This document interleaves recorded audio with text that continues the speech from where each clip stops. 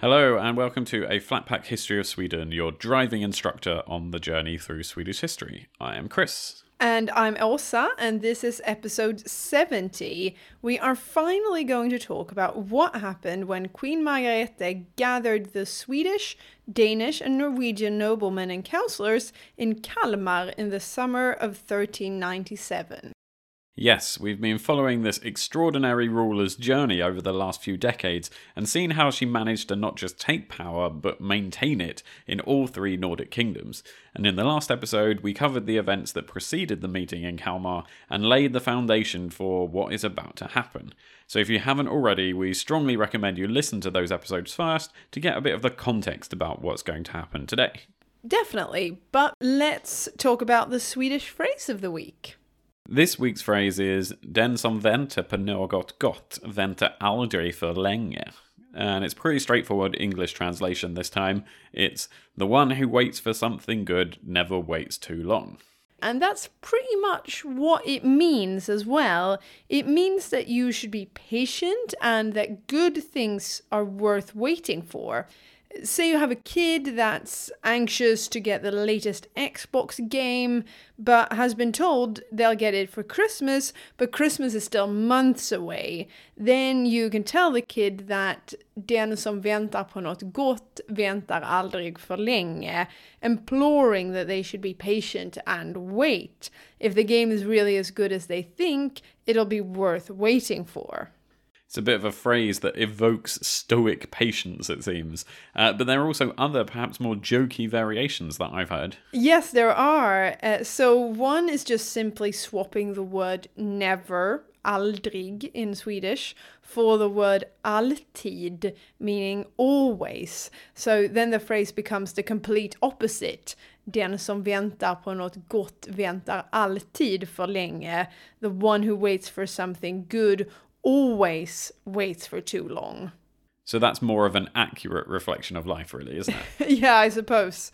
There's also a version of the phrase that goes Den som väntar på något gott blir aldrig fet, meaning the one who waits for something good never gets fat. In this version, the word good is used to mean tasty, as in food that tastes good. So in English, it would be more like the one who waits for something tasty never gets fat, meaning that tasty food is rare, and if you were to wait and only eat the super tasty stuff, then you'd never get fat. Now, let's head over to Kalmar and the summer of 1397. How about that? Sure, sounds good. Whilst Margareta has control over Sweden, Denmark and Norway, and the threat from Mecklenburg has eased, especially now that the heir to the throne of Mecklenburg, another Erik, has suddenly passed away, and Margareta's own heir to the throne, Erik of Pomerania, has been formally elected king in all three kingdoms, but nonetheless, her rule is still not secured. No, not only are remnants of the Vitaly brother pirates still plaguing the Baltic Sea, but the Mecklenburgs still hold on to Gotland through their commander, the Quisling that defected from Margareta's army and joined the Mecklenburgs. From Gotland, they have this perfect base to launch attacks on Sweden, which is of course something Margareta doesn't want to happen. In addition to that, the Hansa are getting restless with Margareta because they're worried, like they always are, that a strong, unified Scandinavia will become a big threat to their trade dominance in the region. Moreover, Margareta has been busy with reforms in all her three kingdoms, which we talked about in previous episodes. Throughout medieval Nordic history, we've seen how a strong nobility can often rule the king rather than the other way round. We've seen this most recently with how Albert of Mecklenburg was not just brought in with the explicit desire of the nobility to have a sort of puppet king on the throne after the rule of King Magnus, but we also saw how continuously his power was limited by the council, forcing him to sign these oaths, kungaförsäkran, and by wealthy noblemen like Bo Jonsson Grip claiming much of the power. So, of course, Margareta didn't want this. She appreciated that a weak crown led to internal instability and weakness to outside threats. And she also, no doubt, wanted power and wealth for herself and her family. And so the run-up to this meeting in Kalmar kind of comes from two different angles.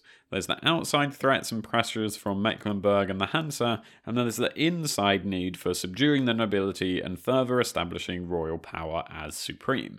Exactly, and so it's in this spirit that Margareta and Erik calls for a meeting in Kalmar. And what a meeting, because the meeting itself lasts for almost 3 weeks. That is one long meeting. Yeah, well, maybe meeting is the wrong word. It's more of a gathering or even a congress, perhaps. But either way, the main event takes place on the 17th of June, and it's the magnificent coronation of Erik as king of a Nordic union. No pomp or expense was spared on this event. Erik was crowned not by one but two archbishops, and after the coronation a procession is led through the town. In accordance with tradition, Erik also knights 133 new knights, so his sword arm was probably getting a bit tired then. And it's likely these new knights got to show off their skills in some sort of tournament in connection to the coronation as well. I'm surprised we're not going to have one with King Charles next year. That would be cool, having all the knights fight each other in a tournament. But that's what they did back in 1397. And these new knights are to take the place of the useless knights dubbed during Albert's reign as so-called useless knights. And these were ones who Margareta and Erik have taken their knighthoods away from them in the Nyköping recess just before Kalmar. This time around, it's also clearly stated that knights are forbidden from building their own private castles, because from now on it was the crown and not the nobility who were going to decide where and how castles were built, and this is just one of the clear moves to put power in the hands of the crown and less in the nobility's hands. So now Erik is not just king of Sweden and Denmark and Norway, but he's also king of them all jointly.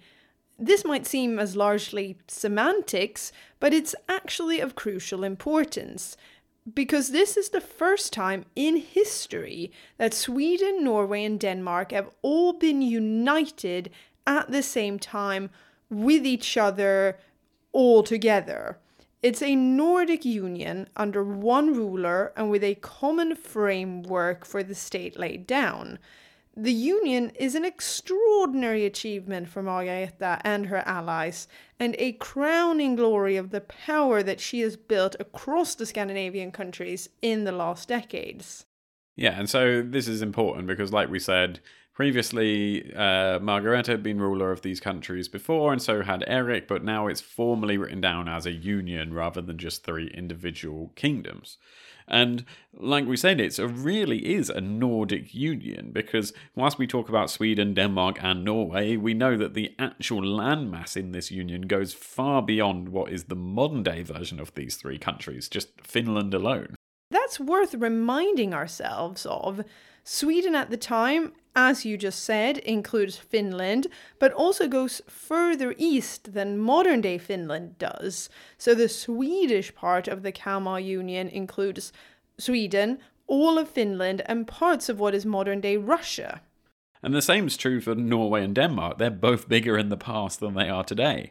The Norwegian kingdom included Iceland, the Orkney Islands, the Faroe Islands, and settlements on the southern tip of Greenland.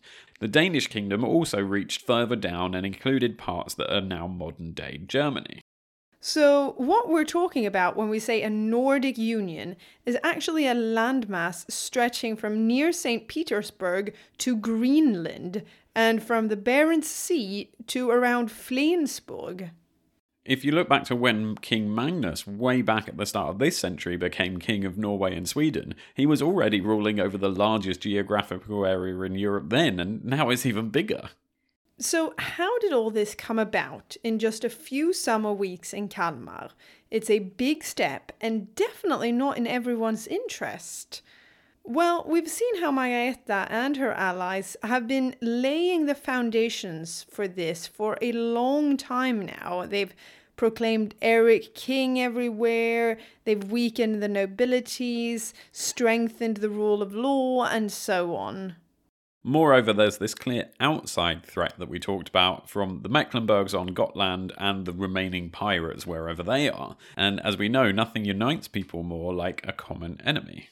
That is definitely true, and historians point to the threat of invasion and of outside threats like Mecklenburg and the Hansa as having been conducive to the Scandinavian kingdoms coming together in a formal union. So, apart from Erik as king, what did they actually agree on? Well, a unionsbrev, a union letter that stipulated the terms and the form of the union, is written. It's dated from the 13th of July 1397, and the original is still preserved in the Danish National Archives in Copenhagen, which is really cool. We'll come back a bit later on to see just how historians have analysed this document, but first let's break down what it actually says. Yes, it is signed by 67 people in total, 2 archbishops, 10 bishops, 5 lesser clergy, 46 knights and 4 squires from across the 3 Nordic kingdoms. And it can be split into 5 parts. Yeah, in the sense that it deals with 5 separate themes. The document itself isn't really split into 5 parts, it's actually split into 9 clauses with no apparent order or grouping to them, but we just thought this is an easier way for us to talk about it by splitting up into our own 5 sort of themes or areas. Correct, thank you for clarifying that. The first part concerns the order of succession in the Nordic kingdom. Now, Erik is king of each of these kingdoms, but also of them jointly. So the letter states that if and when he dies, one king and no other shall be elected to govern all 3 kingdoms, and thus the kingdoms will never be parted again with the will of God. This makes it clear that the union is intended to not just be a temporary thing, but provisions are laid down to make it last by making the succession process for a joint ruler clear. It goes on to say that if the king had one or several sons, his successor should be appointed from among them. But if he only had daughters, the new king should be elected from among their sons. Finally, if the king died without children, the council of the 3 kingdoms should jointly appoint the man whom they consider most suitable. So they've covered all eventualities here. Apart from the fact they don't mention what happens if the king only has daughters and they have daughters themselves, not sons. Sadly, I think at this point in time they considered that the same as having no children at all. Yeah, so they haven't really covered all possibilities, but they've covered a lot, I guess. It's just that women never count. Now, on to the second part, which concerns how the king should rule and states that he should rule house, estate, law and verdict according to the old already existing laws of each individual kingdom. The wording in the letter is that there should not be any law or justice transferred from one kingdom to the other. So, no Danish laws copied and pasted into Swedish law or vice versa. Furthermore, the king is obliged to govern the castles, fiefs and jurisdictions according to the laws of each kingdom. However, there's one notable exception to this, and that's if you're declared an outlaw in one kingdom, you're an outlaw in the whole union, which sort of makes sense, because it's done in order to prevent people just running across the border and escaping justice and saying, oh, I'm in Norway now, you can't catch me. A bit like that Simpsons episode where Homer steps across the border between Australia and America about 15 times in 10 seconds and then gets punched in the face for being an idiot. Stop that. To stop stuff like that happening. The next part is the part I like to call the 3 Musketeers rule, because it basically says that the union is one for all and all for one. The kingdoms shall come to each other's aid in case of war with an outsider. This forces a change to the law of service in each kingdom. There is now a duty to fight, and in particular for those knighted, a duty to provide horse and armor, not just for your own country, but for the other 2 as well. It's a bit like a medieval form of NATO. Yeah, I suppose, but without the 2% budget clause. Yeah, we know they're pretty stingy with their money. Yeah. The next part deals with the kingdom's relationships with each other, and that there shall be internal peace and harmony within the union, which is pretty extraordinary, really, considering how much these 3 have been at war with each other over the last couple of 100 years. The letter actually acknowledges this, so fair enough, and it talks about this conflict-fraught past by saying, henceforward shall the fighting and disagreement, which has existed since a long time, shall be put down and never spoken of or resumed.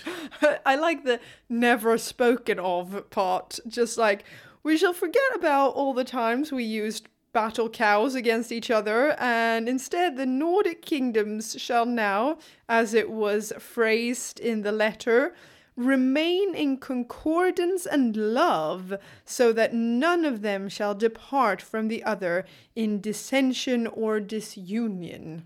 Well, that's very conclusive and quite nice of them, I guess. And I suppose the very foundation of a union is not to fight against each other, so that's pretty fundamental.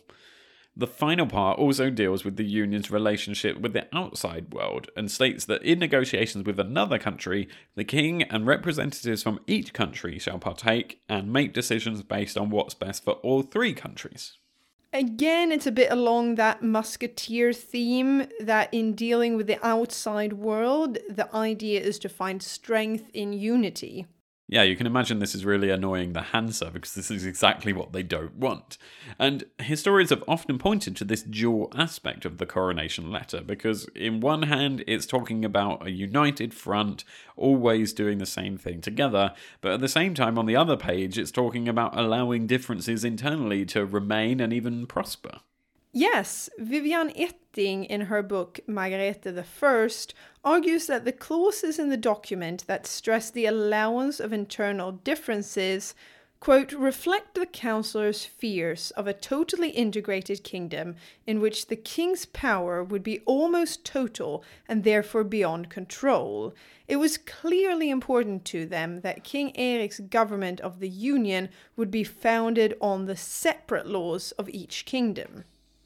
And so, in many ways, the document and the founding of the Kalmar Union reflects the need to strike a balance between poles of power, between union and nation and crown and nobility. It attempts to get the best out of what union has to offer, primarily safety from outside threats, whilst retaining independence for the nations. Similarly, it tries to get the best out of what power the crown has to offer, strength, stability, and a strong rule of law, whilst retaining independence for the nobility, thus allowing for the pursuit of independent wealth and local power.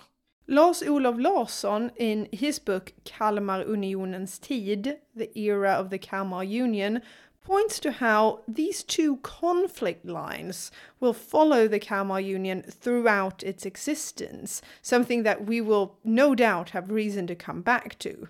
Yeah, because, spoilers, this union is something that's going to be around with us for quite some time now. We won't spoil anymore by saying for how long or what's going to happen, but you should get comfortable with the concept that Sweden is now in a union with Norway and Denmark and not fighting them as much. Yeah, settle your mind into that idea. The old arch enemies have become united. The Kalmar Union, the first Nordic union, it's here.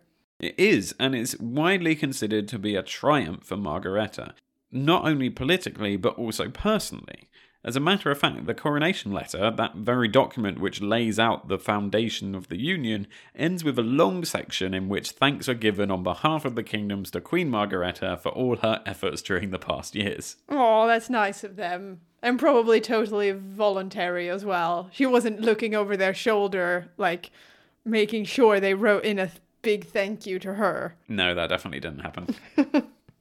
Also, let's not forget that with the meeting in Kalmar and the foundation of the Union, Margareta also manages to massively snub her old enemy Albert one last time. Because all of this, the Union, the coronation of Erik, all of it, is a blatant violation of the Lindholmen Treaty that they signed just 2 years earlier. Remember, that treaty had left Albert with the royal title at least until the deadline that was set for his ransom payment or the surrender of Stockholm, which is still a year away. Technically, Albert has another year to find money to pay the ransom, and that's why Stockholm is still in this intermittent phase of being controlled by the Hansa, and during this time no new monarch should be decided upon either. But Margareta is not going to wait around for that. She and Erik struck whilst the iron was hot and pressed on with the idea for the union without any concern for what they'd promised Albert and the Mecklenburgs. We'll come back to see what they have to say about it later on. Speaking of Margareta and Erik, where does the formation of the Kalmar Union leave them in terms of their relation to each other? Because Erik is now formally king, like we said, not just of the 3 Scandinavian kingdoms, but also of the Union? Well, for a long time, it was the generally accepted argument among historians that the formation of the Kalmar Union equaled the end of Margareta's rule, since Erik had been crowned king, like you said. It was even up on the wall in the Medieval History Museum in Stockholm that we went to 2 days ago. It started Erik's rule here and said that Margareta ended, so even a museum is saying that. Yeah. However, it's not actually mentioned in the coronation letter nor in any other document. On the contrary, there are records that show that noblemen swore to faithfully administer any royal fiefs granted to them by both King Erik and Queen Margareta, then and in the future. So in that sense, she had no means been removed from official royal power. Moreover, and sort of along the same lines, the stipulations put in place when Margareta took over the throne in Norway all the way back in 1388, when the Royal Council in Norway emphasized that she should retain the right to govern and lead the kingdom during her lifetime, that's still in place, even though she had decided to adopt Erik as heir. And now he's been crowned as king, but she hasn't really been removed as queen. And all this comes together with the fact that we know about Margareta's person, about herself, and I think it's fair to say that we haven't seen the last of this very stubborn and powerful lady, because she's not just going to shrink away into the shadows. No, definitely not. I don't foresee someone like Margareta just disappearing. Also, she's only 44 years old at this point, so still, at least in modern terms, very young.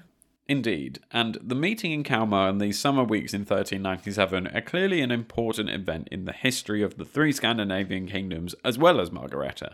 But just like with most important events, it's also given rise to plenty of debate and discussions and differences in how it's viewed among historians, the Medieval Museum in Stockholm included. It certainly has, and it is important to know a bit about those discussions when we consider the formation of the Kalmar Union, that it wasn't just as simple as a bunch of noblemen met King Erik and Queen Margareta in Kalmar and they formed a Nordic union. Everyone lived happily ever after. No, there's a bit more nuance in this, so let's look at two issues historians have raised about the formation of the Kalmar Union, starting with the very document itself. Yes, we have been referring to this coronation letter as being what lays out the foundation of the Union, but it is quite problematic as a historical document. First of all, it's written on paper, not on parchment. And this might seem like a bit of a niche difference, but at the time, parchment was always used for official important documents because it was more durable. The letter that we have also has corrections and insertions all over it. It's basically a lot of tracked changes if you want to reference Microsoft Word. Yeah, that's a good comparison. Along the same lines, there are questions raised regarding whose signatures are on it, or rather whose aren't. That's because only 10 of the 17 Nordic councillors have put their seals underneath, and none of these come from Norway. And moreover, the seals that are put on it aren't the hanging official seals which at the time would have been required on an official treaty of such importance. It's more of a mini seal. The lack of Norwegian signatures on the document in particular, and even lack of Norwegian presence at the meeting in Kalmar, is something that has raised questions among historians. Yeah, why were there no Norwegians there? Did they not like Erik as king? Had they all died in the plague? Maybe they didn't agree with a union altogether, or the Baltic Sea could have been so tumultuous that they couldn't even travel to Kalmar. These are all questions that have been raised. If we look collectively at the conclusions reached by the historians that have looked at this, it is fair to say that no, the lack of Norwegian presence in Kalmar most likely wasn't due to them not liking Erik. Instead, it's more likely that they didn't bother coming since they had already heralded him as king and just didn't see the need to do it again. Especially if you're looking at this as a draft document, that could make some sense. And Norway was also the country where both Margareta and Erik had been proclaimed rulers first, quite a while back, before they'd been done so in Denmark and Sweden. So maybe the Norwegians felt that this was a topic they dealt with years ago and there's no need to revisit it. Additionally, the Norwegians would have had the longest to travel to Kalmar, and so it makes sense that they would have put more thought into whether or not they actually needed to be there. At this point in time, the vast majority of travelling was done at sea due to the lack of a decent road network inland, and the Baltic Sea, as we know, wasn't the nicest or safest route to travel even when it was calm from a pirate point of view, but there's still pirates out there, so this is a genuine question they would have had to ask themselves.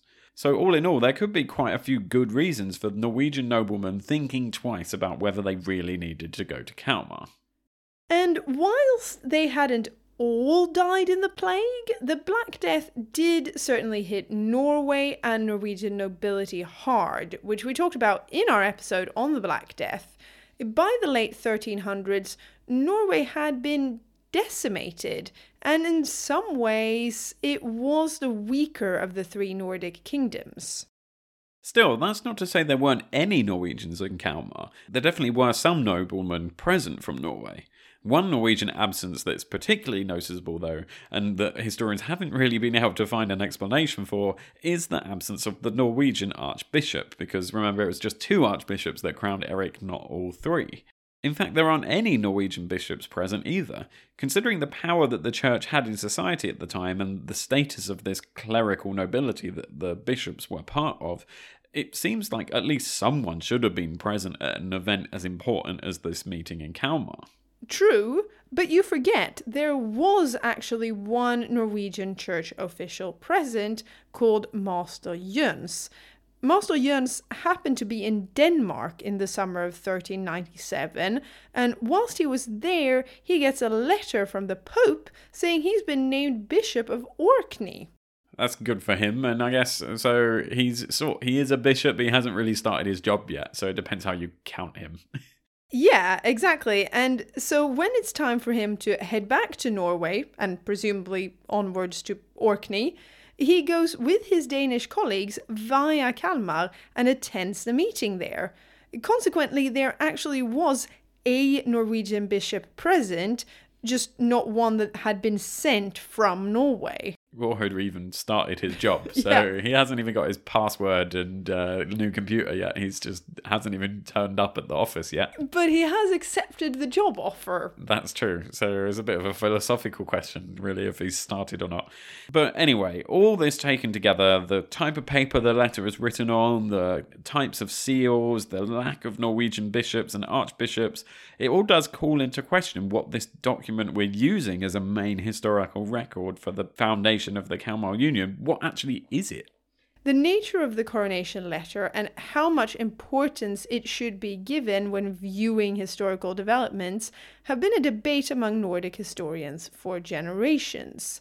Most historians today agree that the preserved coronation letter was likely only a draft, or at least a version that was intended to be further worked on and updated. Something that supports this is the fact that it concludes with a stipulation saying that 6 letters on parchment with a copy of all the clauses that have been stated should be issued and 2 copies supplied to each kingdom. These copies were then to be sealed by King Erik, Queen Margareta, the respective councils and the towns. But then again, as we know, only 10 councillors signed this version, so we don't know if the 6 letters on parchment were then actually ever produced or not. What we do know is that if they were, all have been lost to history. Perhaps the coronation letter that we have spent most of this episode talking about was nothing more than a rejected draft of a union treaty that was never confirmed. And we are guilty of doing exactly what Danish historian Kai Hørby criticized history for doing when he said that the union letter has been given an importance inversely proportional to its formal defects.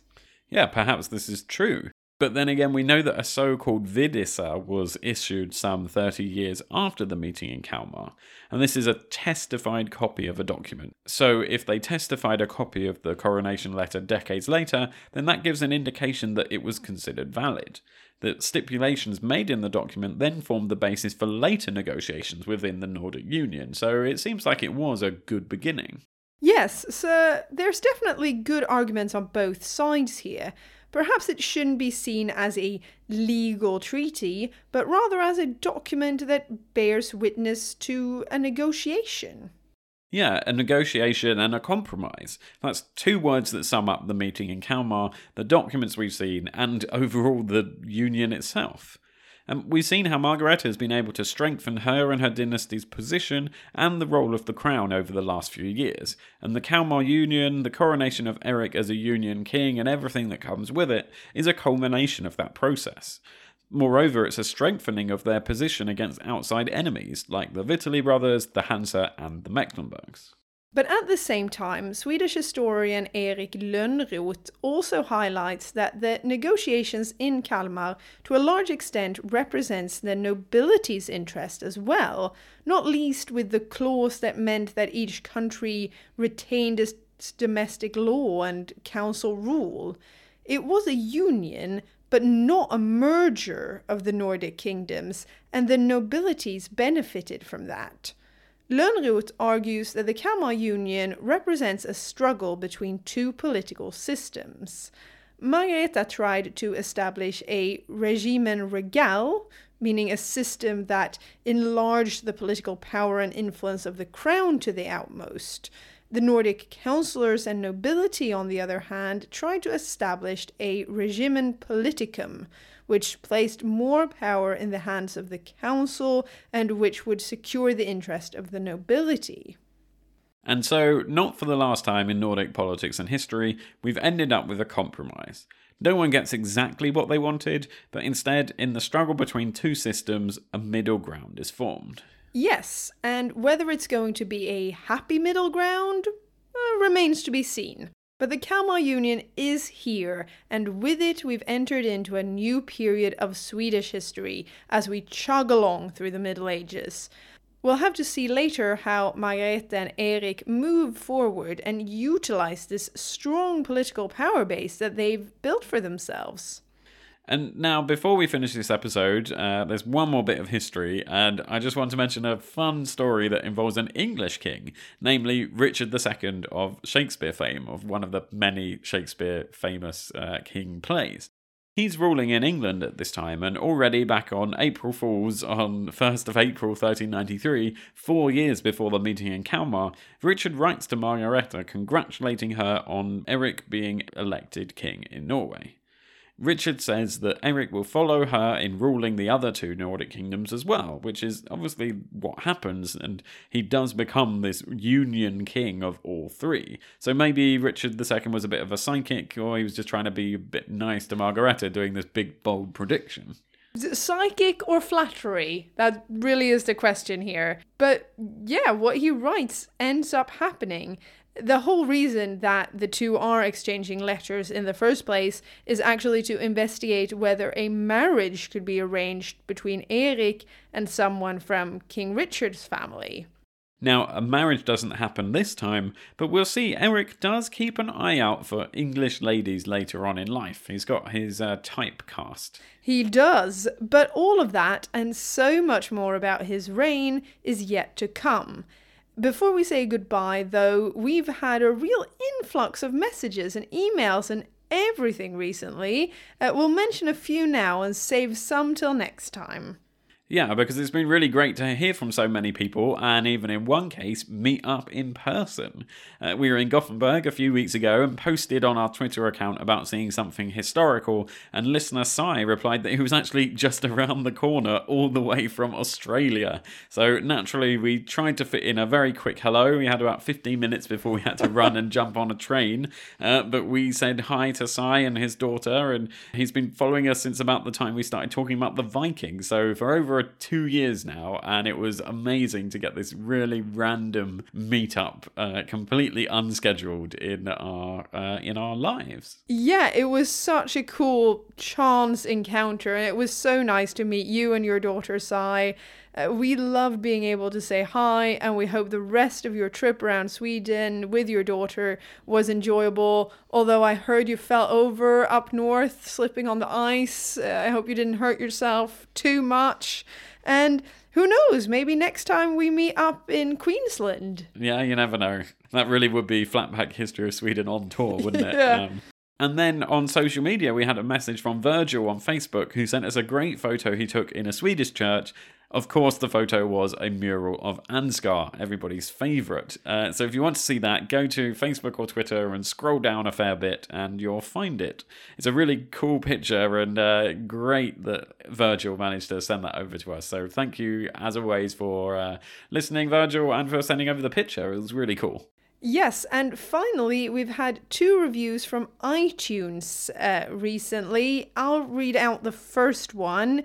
It's from Random VK34 from India. I'm pretty sure that's the first review we've had from India. And I'm especially proud because my great-great-grandfather was born in India. So that's my mini connection to India. And it's so nice to hear a 5-star review. Funny, informative take on Swedish history.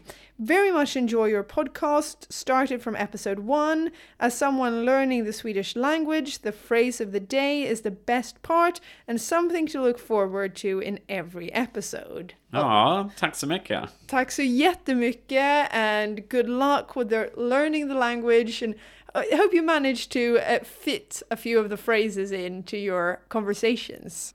And then we've had another 5-star review from Underbart Roligt, which means really fun in Swedish, and that's on Apple Podcast too, and it's 5 stars. Do you want to read that one out too, Åsa? Yeah, it's titled Very Near to Hagadösen på Orust.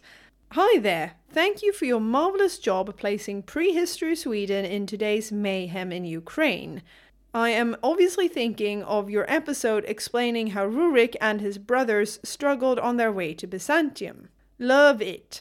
I live on Orust. Check out this island. Dag från Kåghagen. And you don't have to check out this island because it's really close to where your cousins live. I've been there a few times. Orust is beautiful. I really recommend a visit if you're on the west coast of Sweden. And it's got loads and loads of historical things on there. And it's Sweden's 3rd biggest island or something like that? Or 2nd biggest? Or... One of the definitely top 5. I'm going to Google it. Okay, Chris, speed Google where Orust ranks on the list of Swedish islands. I'm going to guess 5th. 3rd, I was right. Oh, you were right. Anyway, thank you, Doug.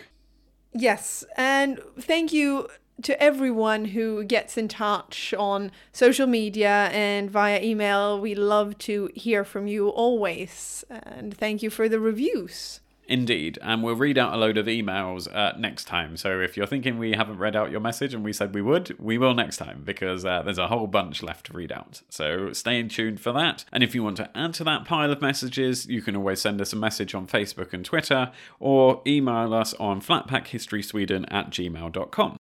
And don't forget to check out our website, a flatpackhistoryofsweden.com, where we have listed all our Swedish phrases, the sources we use, our episode pictures, family trees, and much, much more. So tune in next time to see where Margareta and Erik go now and what they'll do at the head of this new Nordic Union. From Kalmar and beyond. Yes. Quite. Was maybe what they said. I don't know. Maybe they did. But yeah, we'll see you next time. Thank you for listening. Bye-bye. Hej då.